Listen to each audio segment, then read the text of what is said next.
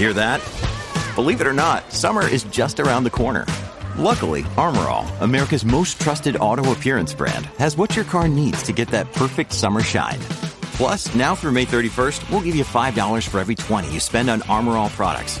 That means car wash pods, protectant, tire shine, you name it.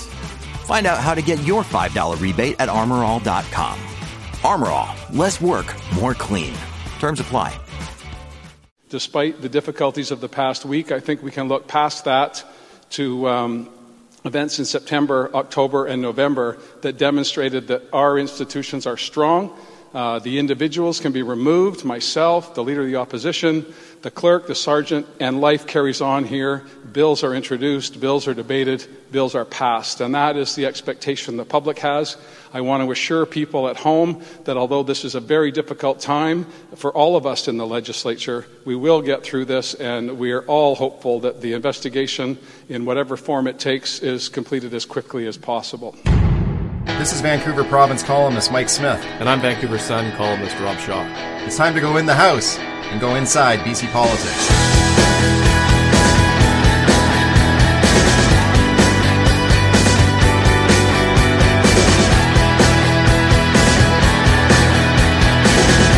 Rob, I just walked through the rotunda of the legislature today, and the Christmas tree is up. Very peaceful. Very nice. This place is so different from last week.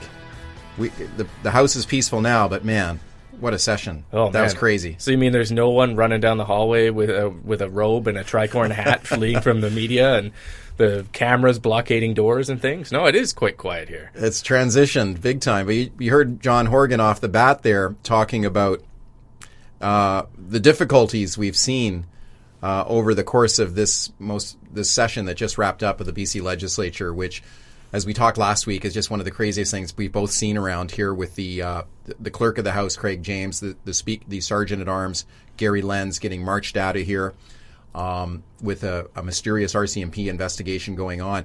Where are we at with that now? I mean, is it that story kind of die down for a while as the police investigate, or does it flare up again? Yeah, we're in a big pile of limbo on that one because those two positions, the clerk at least, requires a vote from the House to be suspended or brought back, and the MLAs are all gone, so we won't see anything on that until, I guess, February when the House resumes, or if we hear something from the RCMP or special prosecutors. We do have a big LAMC meeting coming up, and we'll talk about that probably next week, but this is kind of in a bit of a pause limbo mode now. And one of the things we're starting to do now is put that aside and realize all the things that we missed over the last 2 weeks of this session, running around just covering this rolling mess, as I called it last week. Just before we move into that other stuff, LAMC stands for the Legislative Assembly Management Committee, which is an all-party committee of the legislature, and they essentially manage the place. Right. They're supposed to. Yeah, and they're when supposed they meet, to. Which is very rare. They haven't met for a while, but they've got this meeting coming up later in the week, and this scandal or this event that we've seen with the clerk and the sergeant at arms, I was speaking to some people around this place the last couple of days, and they said one of the things that this is throwing for a loop is the budget that they've got to get through for the actual BC legislature. And you had a really interesting story this week speaking to the Auditor General about how this event has kind of overshadowed the budget process and previous budgets of this place, which have all been audited.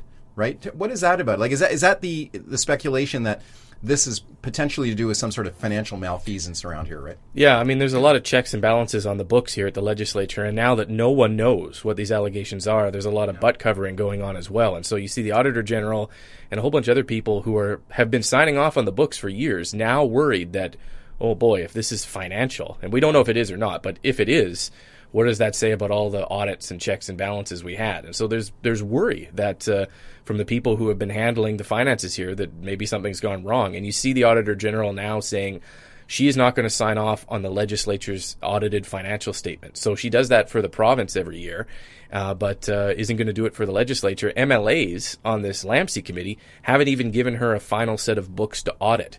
They haven't even approved the final financial figures because they're as frightened as everyone else that some money is missing or something has gone wrong there. So the legislature's kind of ground to a halt. And technically it does have to get audited financial statements. If it doesn't, it violates the law.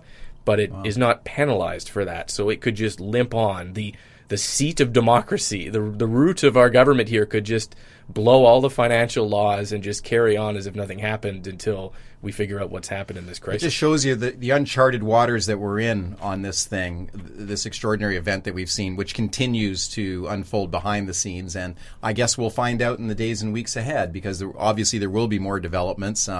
But in the meantime, man, oh man, the chattering classes are still talking about with this stuff. So we continue to keep an eye on that for you.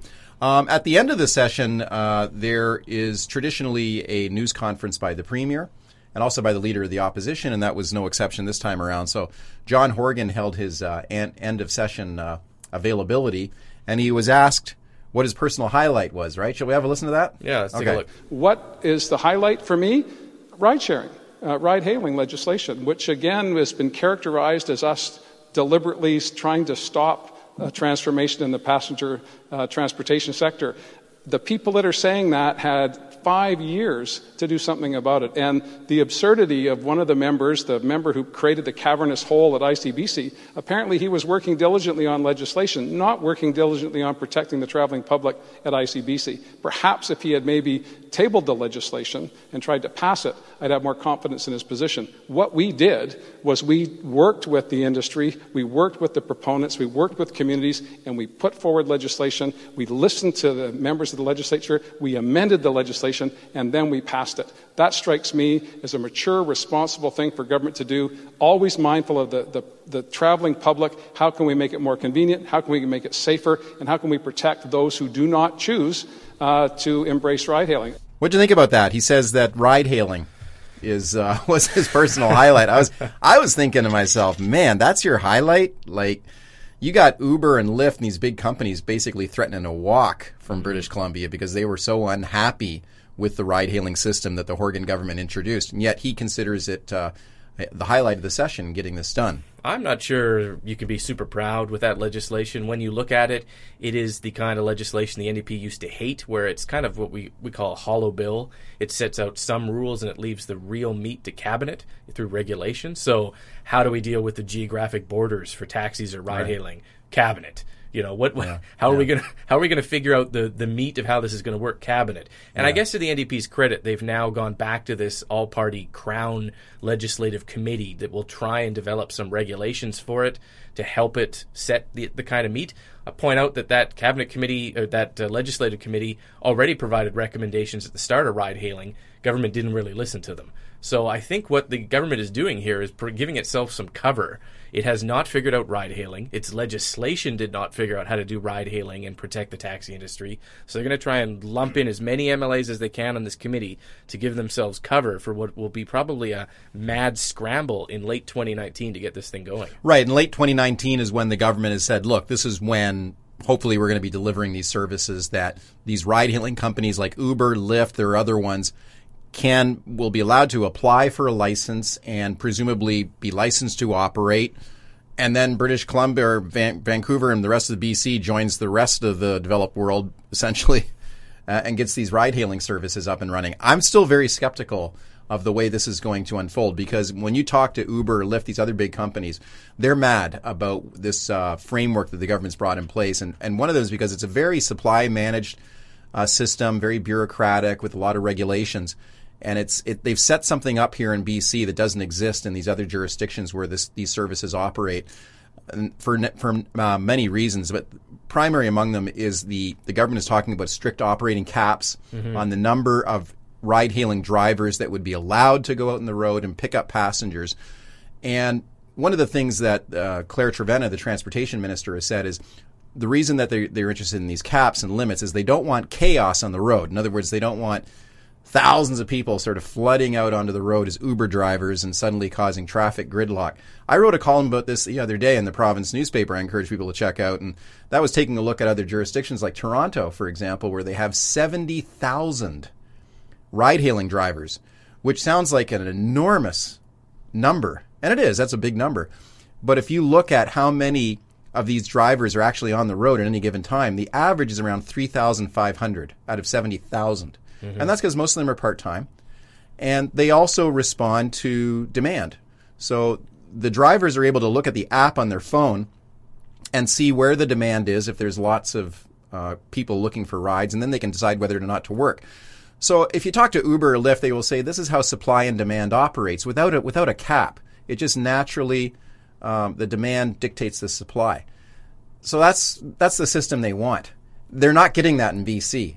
No. So do you think Uber? You think this is actually going to deliver Uber services or Lyft services next year, or are they going to walk away? Well, when you talk to some people who have analyzed kind of the way Uber operates, and Lyft to a certain extent, they'll tell you if they really want to be in a market, they will put up with any manner of government meddling to get in there. So it's possible we still see them anyways. They're not happy with the class of driver's license the government has picked, having to do Class 4, which is going to be a commercial license, versus Class 5, which is a regular driver's license.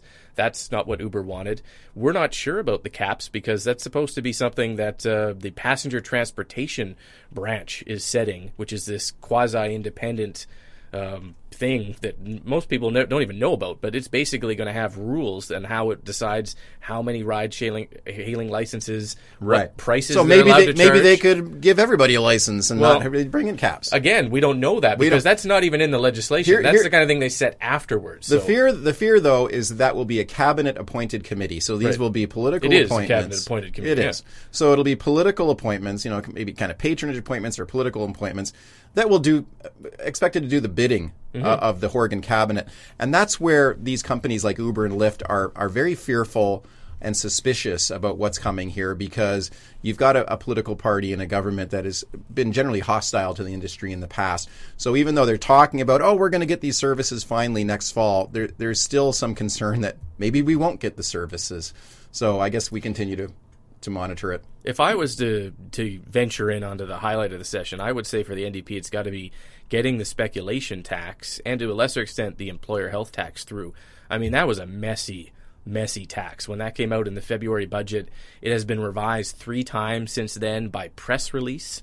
The revenue numbers attached to it, I can't imagine they're going to be accurate given the way they were revived. The final version of the speculation tax is a pale shadow of its original version. It's down to a much smaller levy with all sorts of exemptions, and the Gulf Islands aren't in there. Yeah. I mean, the NDP, if they had introduced the speculation tax that they passed in this session in February in the budget, I don't think people would have lit their hair on fire. But they tried to come in with a big boot, and people just were upset about it. And so it's amazing in to watch that tax policy develop, and also for the NDP to get it passed. They had to change it at the last minute to get the Green support to get it to pass. But I think it's a win for Carol James that she rode this messy wave all the way through to get it done. The employer health tax is very similar. The NDP's taken a lot of flack, especially from municipalities, for getting health costs downloaded onto them in exchange for eliminating the medical services plan premiums, MSP. But they're both passed. They are law. The government can proceed with them, and that sort of ends the kind of what I thought was kind of a messy budget in February, but is now fully in place by the end of the year for next year. I think the government's overall pretty happy with the way that the budget has gone and the fight over these taxes. I mean, they certainly took their lumps over it. Taxes are never popular, and the Liberals certainly tried to inflict as much political damage on them as they could over those 2 particular taxes. But I think the thing the government's got going in their favor is the budget is still balanced. In fact, they've got a large surplus. The BC economy is still doing pretty well. Mm-hmm. So they're in pretty good shape that way. And as far as those taxes go, I don't think it's triggered as big a backlash as maybe they had feared or the Liberals hoped. On the speculation tax, it typically applies to people who own more than one home, right, which is a very small percentage of the population.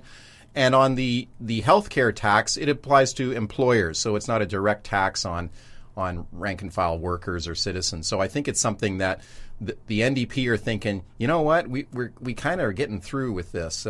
We've sort of managed to get through the fight, the backlash on this tax. And another interesting talking point on the speculation tax that I suspect you might hear more from the government here going forward. I heard from David Eby last week, with all the focus on money laundering in the real estate sector.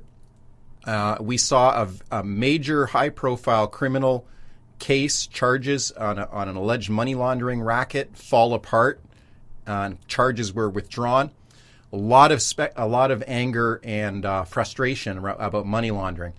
David Eby made an interesting point several times. I heard him last week say that one of the features of this speculation tax is that it will allow the government to have greater scrutiny of where money is coming from that's invested into real estate. So he says that the speculation tax will help the government crack down on money laundering in real estate. And I got a feeling you might hear him doubling down on that and emphasizing that more. Because it's something that people are just so angry about, as they hear more and more about skyrocketing real estate prices, although we've seen a softening in real estate prices. Most people still can't afford to buy a place. The fentanyl deaths, overdose deaths that we've seen, the money laundering that's been going on in casinos and elsewhere, it's this kind of like a jigsaw puzzle that people have put together, and they see this disturbing picture, and they're angry and upset about it. And this government, I think, wants to show that they're doing something about it. So. David Eby, I mean, you can see his fingerprints on the government's tax policy, but he has got a ton of files on his plate. He is the Mr. Fix-It of the NDP government, with all the hard files, money laundering being one. The other that we heard a bit about in the closing days of the legislature was ICBC and its continued losses. I mean, it's now on track to lose $890 million this year. It lost $1.3 billion last year. We got this update from ICBC. David Eby says basically the dumpster fire is still burning there. Yeah. He's been trying to put it out with a cap on the minor injury claims, with changing the rate structure, all these things that he's brought in the last little while. We've got a clip from a chat with him. We'll play this now and then chat about it. This is David Eby talking about whether we're going to see rate hikes coming at ICBC. So if the losses are getting bigger and bigger in this kind of interim period, is ICBC losing more than $1 billion in its fiscal year, or do you have any sense of how bad it is? Yeah, it's projected to lose $1.3 billion this year. We're coming up on the second quarter financial statements for ICBC, and then people will have a better idea about where we're going. It's not getting better at ICBC, I can tell you that. And the challenge is that all of these reforms that we have in place don't kick in until April 1st. So how do we keep this ship going until April 1st when we start to see the reforms really start to have their effect? Is all these changes, and then there's going to be a rate application by ICBC, I think, in December. I can't see a scenario where we don't have rate increases given the finances at ICBC. So do you have any sense of what an acceptable rate increase from ICBC would be, given what you just said, that it's worsening in this interim period, that it'll take a while for the changes to keep the ship from sinking? Like, what can people expect when we start talking about that next month? Well, the ultimate goal that I'd like to be at is rates increases at inflation or lower. That's where we're trying to get to, and for good drivers that they're actually seeing no increase or slight decreases in their rates. And so those are the goals that we're aiming for. Realistically, yes, there will be rate increases, even just from the perspective of where the economy is going and costs going up, inflation and so on. But beyond that, ICBC has continuing losses, so there will be rate increases. From the beginning, we've been trying to avoid that single year 30-40% increase to close the gap. And so obviously that's a very low bar. We've cleared that. But yeah, the work is still going on about the rate application hearing in December. So David Eby there is saying, look, we could have got 30 to 40% increases on rates in the worst case scenario. So be happy you don't get that, because you are going to see rate increases when ICBC applies to the Utilities Commission in December, later this month. The question I have, Smitty, is it going to be double-digit rate increases or not? Because it's clear that the financial picture is so bad there, we're going to have to pay more in rates. I think you better hang on to your wallets, because, Eby famously called it the financial dumpster fire. It's almost like they've thrown a few more tires and doused some gasoline on there, because the fire is still burning. So you got ICBC is still losing over $3 million a day, even after all these measures the government's already taken. So the financial bleeding is still going on there. And by the end of the calendar year, so over the next few weeks, ICBC is required to apply for a rate hike through the BC Utilities Commission.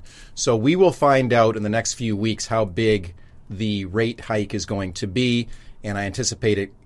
A lot of people are going to, the government has already said, look, we're trying to keep a lid on these we don't want massive, shocking, huge rate increases. So we're trying to keep a lid on it. So I don't think you're going to see double-digit increases, but we'll see what it's going to be.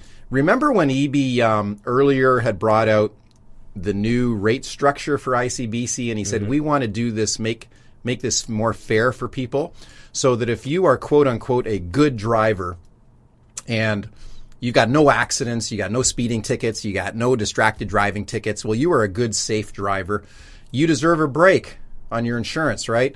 And the bad drivers out there, the ones that are causing the accidents or talking on their cell phones behind the wheel, they should pay more. And this was a really effective message for EB, because everybody would agree with that. You know, everyone would say, yeah, that's absolutely right.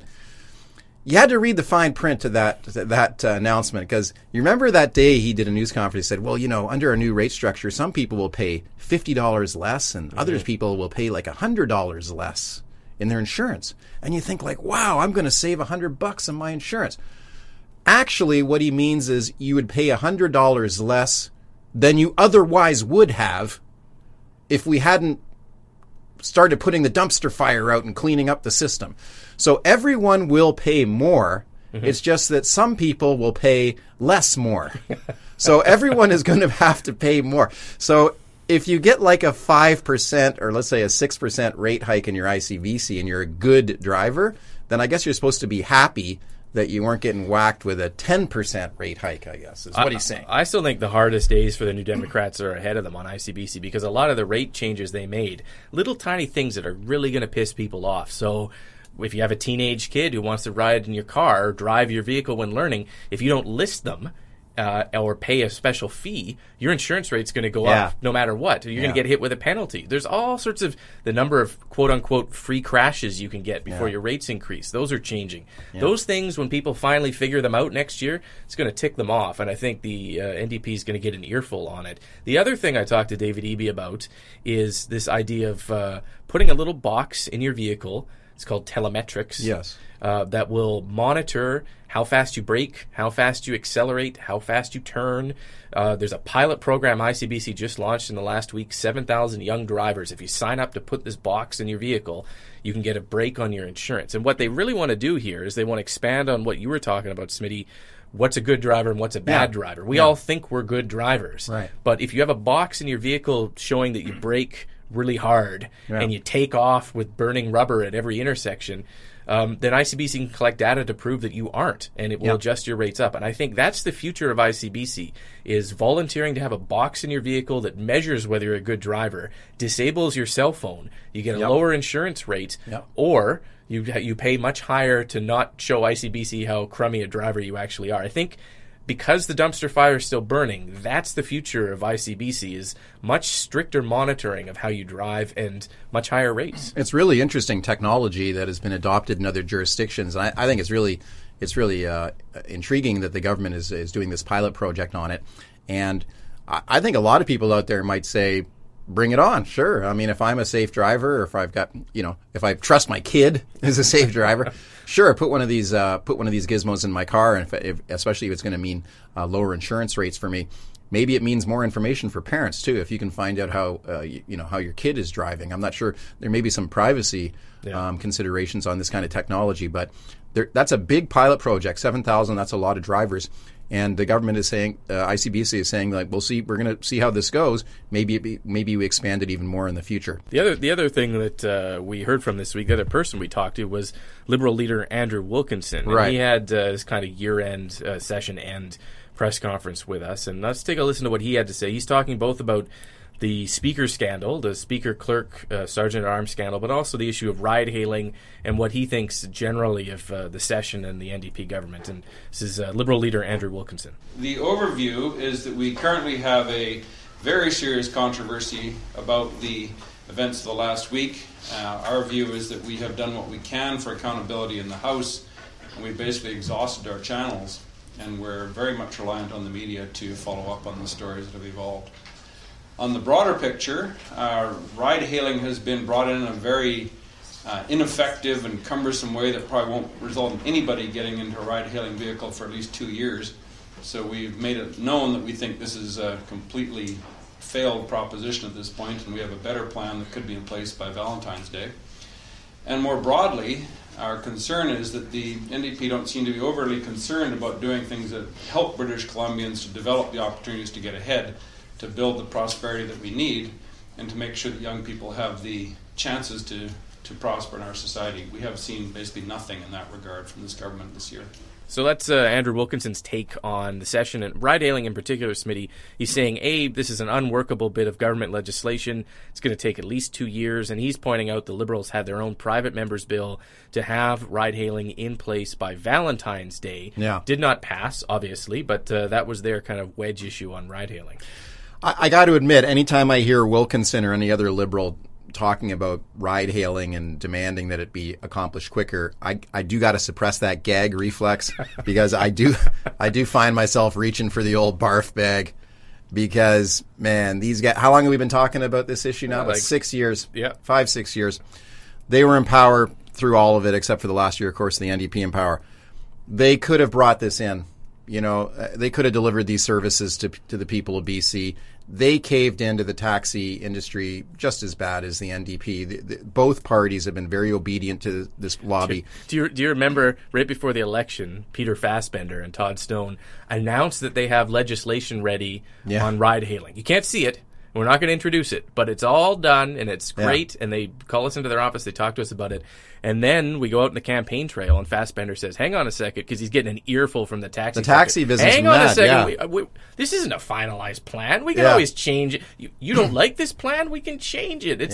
So when the Liberals came out this past couple of weeks and said, here's our original plan on ride-hailing, the NDP rightly scoffed at that and said, A, it wasn't a real plan in the first place, and B, you were going to change it because no one liked it. Well, I remember Todd Stone back when he was the transportation minister in the previous government, and Uber first arrived in BC and they actually did briefly start to operate. Yeah. They started operating like a limo service as they were sort of testing the waters if they could start operating.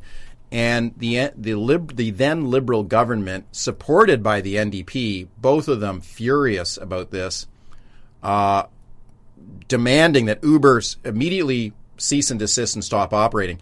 Todd Stone, in particular, was saying, we will hire undercover passengers to go out there and pretend to be Uber passengers, and we will catch these guys, and we will find them.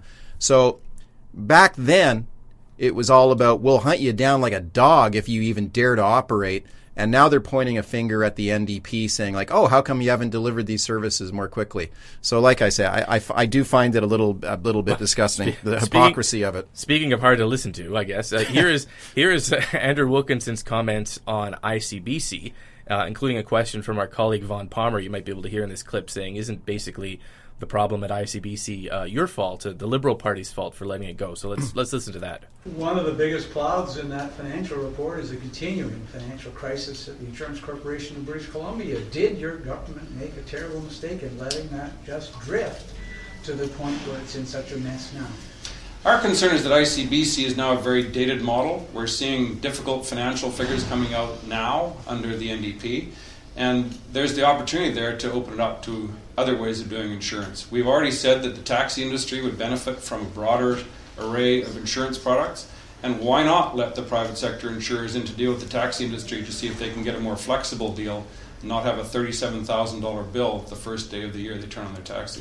Are you calling for full privatization of ICBC? And how do you think that would look? ICBC is now a 45-year-old state-run monopoly, and we need to have a whole bunch of new looks at this. Is there room to move it to a mutual insurance corporation or a co-op? Is there room for appropriate levels of competition? We need to have a root and branch overhaul of ICBC using the best practices from all around North America. What do you make of that? Well, so it seems like the Liberals are saying we should privatize ICBC, but not quite privatize it. Let's do a, quote, root and branch overhaul, which I'm not entirely sure what that means. But they're flirting at least with this idea of let's scrap ICBC and go completely private. Yeah. They haven't quite got there, but I don't know. Do you think that's a good position for them? Well, privatizing auto insurance is something that's been kicked around in BC for a long time, and it's turned out to be kind of a third rail of BC politics in a way, because it's kind of like if you touch it or you go there, you end up kind of getting burned somehow. The Liberals back in in many moons ago, when they were in power in an earlier iteration of government, when Gordon Campbell was the premier, talked about privatizing auto insurance, and they backed right down after a public backlash. So this is one that's been talked about a lot before. and no government has followed through on it. You would certainly never see an NDP government privatize auto insurance. Not when you've got something like 12,000 unionized workers over there. They're not going to privatize. The only party that would privatize auto insurance would be the Liberal Party. But when Andrew Wilkinson says we're going to do a root and branch overhaul, I'm not sure if he's talking about a little trim or if he's going to chop the whole tree down. I don't know what he's talking about. No, I think he's testing it. I think he's testing public reaction. If there's a political appetite out there to privatize ICBC, is it a vote getter? If people are mad about their insurance, then maybe the Liberals do tread into those waters. But it's been a tricky one in the past. Yeah, they're trying to determine, much like the speculation tax and ride-hailing, if ICBC can be an issue they score votes on. And right. I'm not sure that there is a private insurance sector which is quite vocal now, saying with all of its studies, you could get much cheaper insurance, and here's what we could do. But you're right. As long as the NDP's in power, that's never going to happen. No. And it's not clear that would be a very big election issue when and if we have an election anyways. I think people might still be focused on housing and childcare and some of the things the NDP are actually making progress on rather than ICBC. But it's going to be a tough year for the NDP on ICBC for all the things we already spoke about. And I guess this will be the Liberal talking point is, you have to pay more? Well, we would do a structural review of ICBC and make sure that rates don't go up. Just to finalize, just a final thought in the session, see what you think of this. I thought the Liberals had a pretty good session, or they seemed to end on a bit of a stronger note.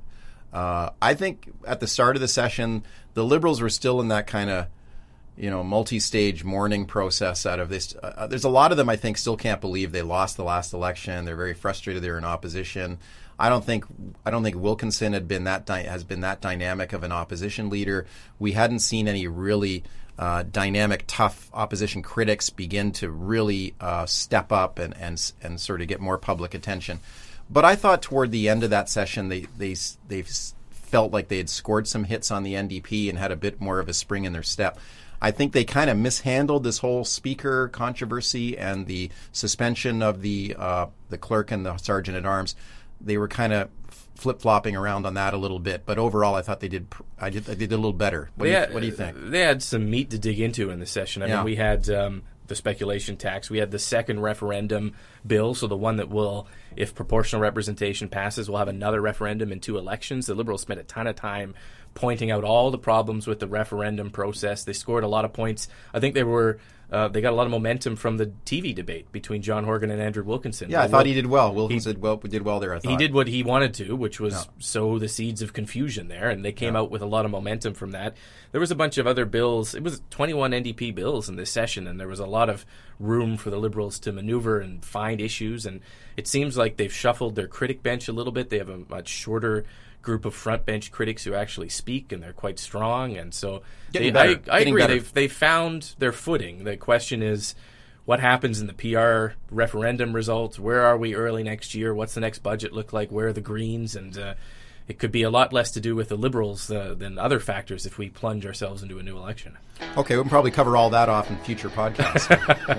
That's why you need to subscribe to this podcast on your Apple, or we've tweeted out, I think, on there's also an RSS feed. You can subscribe using Android and various other devices as well. Okay, well, we'll see you in the next one.